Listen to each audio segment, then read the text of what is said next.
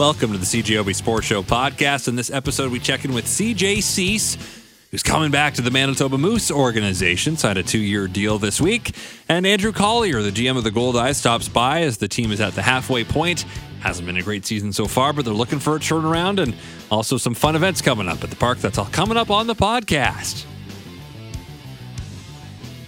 Right now, I want to tell you about what the Manitoba Moose did yesterday, as they brought back a familiar name. They thanked CJ Suess to a 2-year deal. The 29-year-old from Forest Lake, Minnesota, notched 22 points in 46 games with the San Jose Barracuda last season in the AHL. Also dressed in one game in the NHL for the Sharks.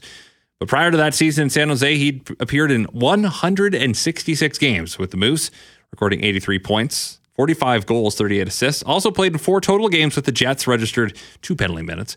And earlier today, I had the chance to chat with CJ, who's in Stillwater, Minnesota at the moment, and I started by asking him how this reunion came about.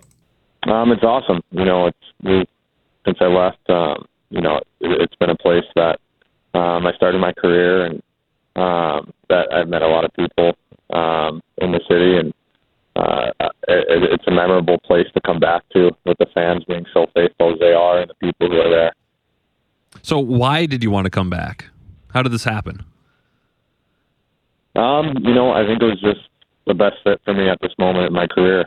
I think that the coach knows me pretty well, and the organization does, and I know what the organization is about and how they treat their players, and I thought that was the best fit for me.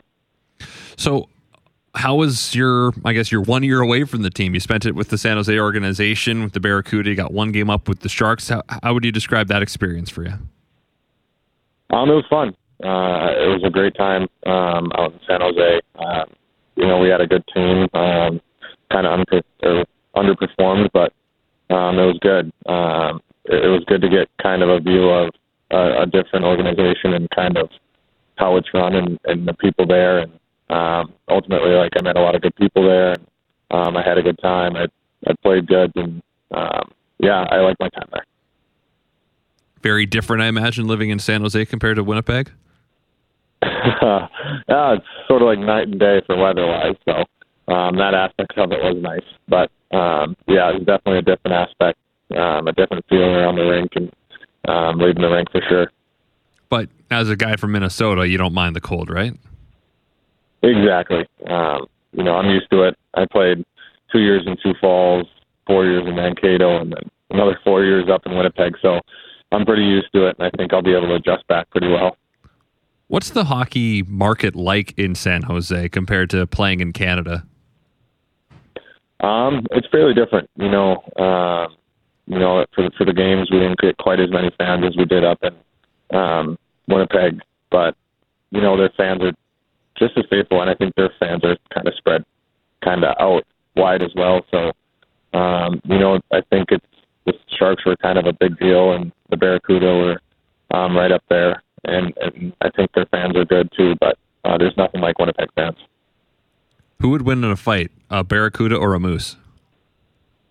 Depends whether it was on land or in water, I guess, but I'm going to have to go with Moose at this point. Of course, good answer. So yourself at this point in your career, 29 years old going into this pro season with the Moose, where would you say you're at, and what are your goals for this upcoming year? I'm kind of an established player who's kind of consistent throughout the year and who can play hard every game. For me personally, I don't think I've given up on myself playing in the NHL. So I think going into this year, I think it's still kind of play the best I can and see what happens. And while I'm doing that, kind of be a leader on the ice and off it. So when you're playing in the AHL, hoping to get an NHL chance, what's your mindset? Is it just play as hard as I can and hopefully my chance comes? Yeah, play the best I can each and every game. And I think that's how I played my entire career. So that standpoint I don't think has changed, and I don't think really will ever change. But I just want to be the best I can be day in and day out. How would you say the short number of NHL games you've had have gone so far? You've had 5 games in the NHL, 1 with the Sharks, as I mentioned, 4 with the Jets. What have those games taught you about yourself as a player? I think they just kind of taught me patience most of all. In those games when I have gotten them, it's limited ice, but it's taught me patience. It's taught me how to kind of keep my mind mentally ready throughout a game when you're not getting really into it. But it's also taught me a lot about the game up there and the pace and the style and everything that way.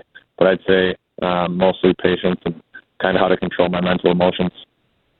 So what do you do between now and when you come to Winnipeg to get ready for the season? A lot of training?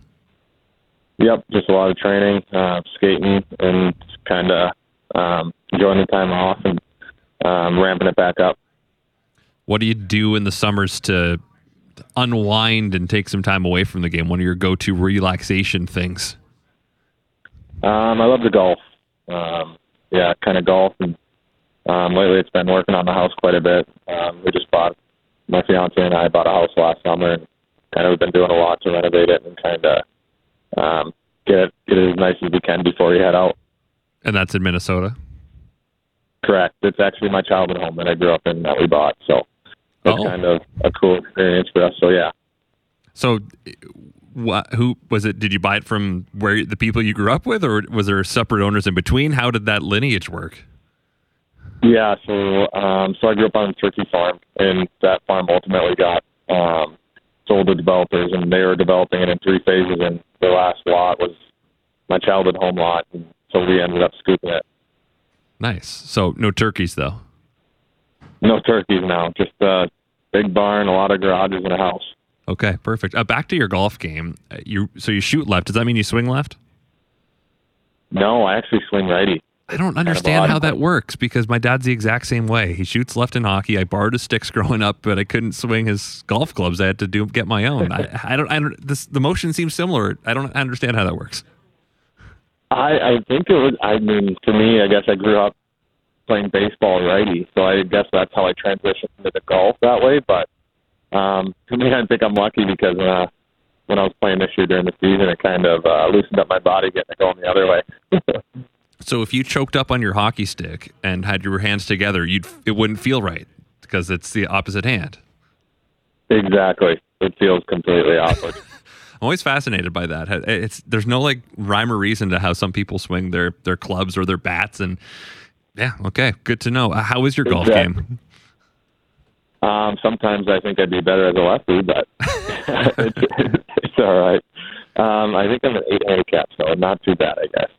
Do you have a competitive streak against some of the other Moose players that you're about to rekindle? Last year or 2 years ago, I think we hung out with Jeff and Goldeyes and everyone. So I think we'll rekindle that and get out there early in the season. Where's your favorite place to golf around Winnipeg? Or do you just not get a lot of time when you come up here? Yeah, not too much time. But there's a couple of tournaments I played in for Roke Sportswear, and I forget the course name. Is it River Heights or River? I don't know. I can't tell you. Or the Bridges? Is that it? Yep, that's one. I think that might be it. Yep. Okay, good. They just got a plug. Good for me. Maybe they'll reach out to you. Before we let you go, then, anything else you want to add? I'm extremely excited to be back, and I can't wait to get this season going. Well, CJ, thanks for your time tonight, and best of luck as you get ready for the season. Thanks, Christian. CJ Suess back with the Manitoba Moose on a 2-year contract. Because yesterday on the show, we chatted with Jamie Bettens about the MLB season just past the midway point. Tonight, we do the same with Andrew Collier, the GM of the Goldeyes. They are not having a great season. Let's be real. 20-32 so far, dead last in the league with just 2 wins in their last 10 games, starting a 6-game series tonight against the Railroaders. It's on at the moment, of course, so this chat is not live. It is pre-recorded. But I started by asking Andrew about this 6-game series. It seems like a lot of games to play in one series against one opponent. And I asked him if that's a new thing. I think it's been done in the past, but when we went into this season and the league was putting the schedule together, I think just from a travel standpoint, it made sense to mix in a couple 6-game series, especially with the 2 teams that are farthest apart. So we'll play 6 games against Cleburne here in Winnipeg this year, and then next year we'll go down there for 6. So how does that affect how a typical series is 3 or 4 games? Does the dynamic of a series change when it's 6, or is it just, hey, we're just playing baseball every day? It's different. I think as the series goes on, it'll change a bit. The teams will get more used to each other and maybe see some tendencies. And that'd be a better question for Greg to find out what changes in a 6-game series compared to 3 or 4. Fair enough, because it's kind of like a playoff series in that you'll actually see the same starter a couple times. Yeah, that'll be interesting. But I think it was last year or the year before, AAA baseball went to, they're almost exclusively 6-game series.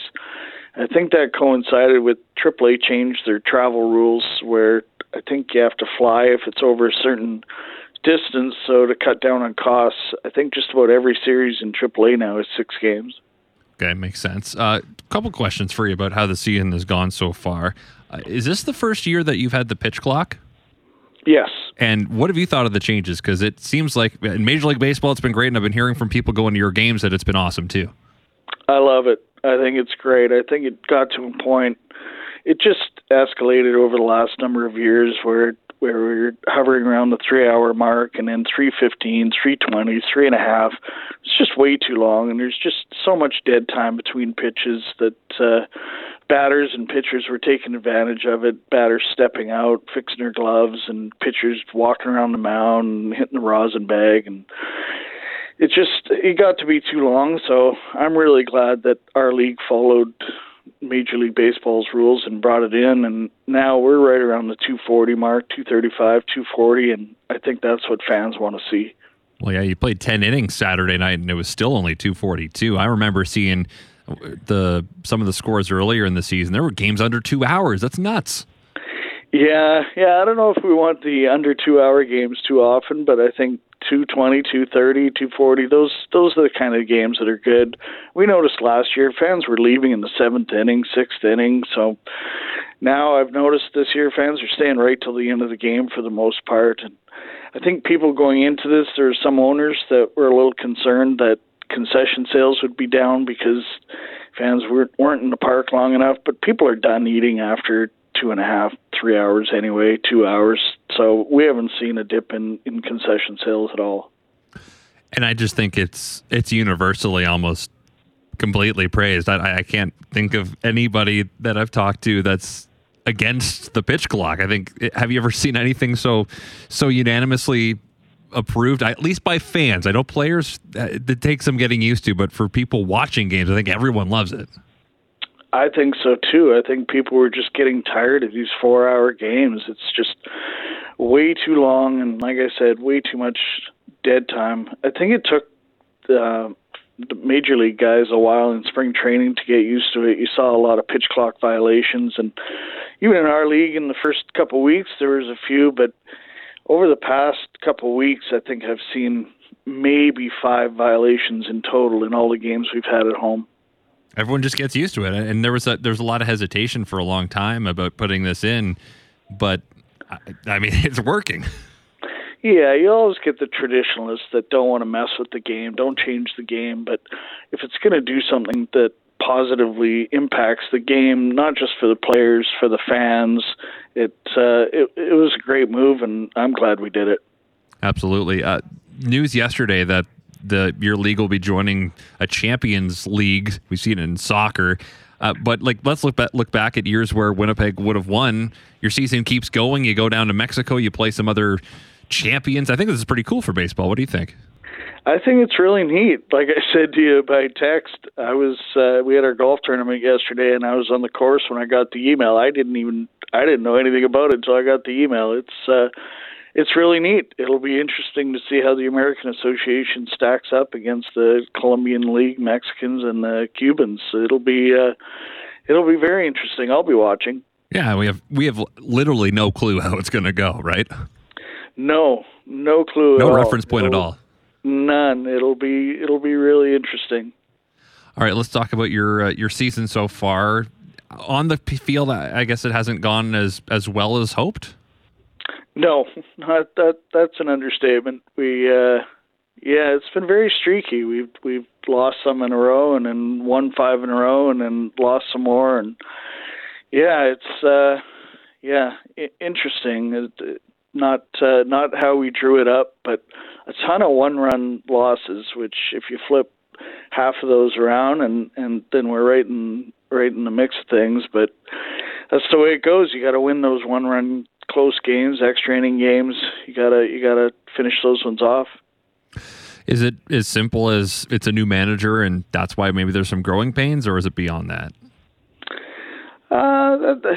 Yeah, it's beyond that. I think it's a bunch of new players getting used to each other. We've had a couple injuries. Never want to use injuries as an excuse, but to some of our bullpen guys, and when you're losing one-run games, that's usually you're losing them late. And not to blame the bullpen, we haven't got the key hits when we needed them either. But I'm hoping the second half will come around and try to get one of those top 4 playoff spots.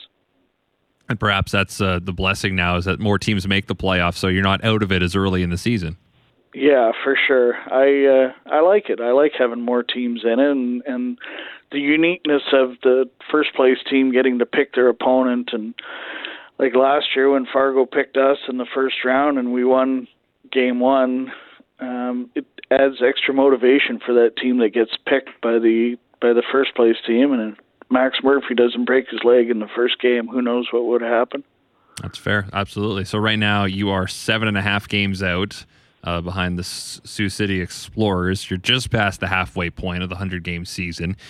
So obviously not a lot of wiggle room now down the stretch, right? You got to play pretty, close to 600 ball. For sure. Yeah, that's what's ahead of us. We got to win every series, and going into a 6-gamer with Cleburne, that means we got to win at least 4 of these games, and then from here on out, just that's the goal, is to win every series. So what other promotions do you have coming up in the near future for people to check out at the games? Tomorrow night's going to be awesome. We're wearing retro jerseys, same ones we wore in 1994, retro jerseys and hats, giving away fanny packs tomorrow night, fireworks after the game. We're already close to 6,000 tickets sold, so it's going to be a big night at the ballpark tomorrow night. A lot of fun. And then looking ahead to next month, August 11th, when we retire Reggie's jersey, we have our 30th anniversary luncheon that day. That's going to be a huge day as well. That's exactly 1 month from tonight.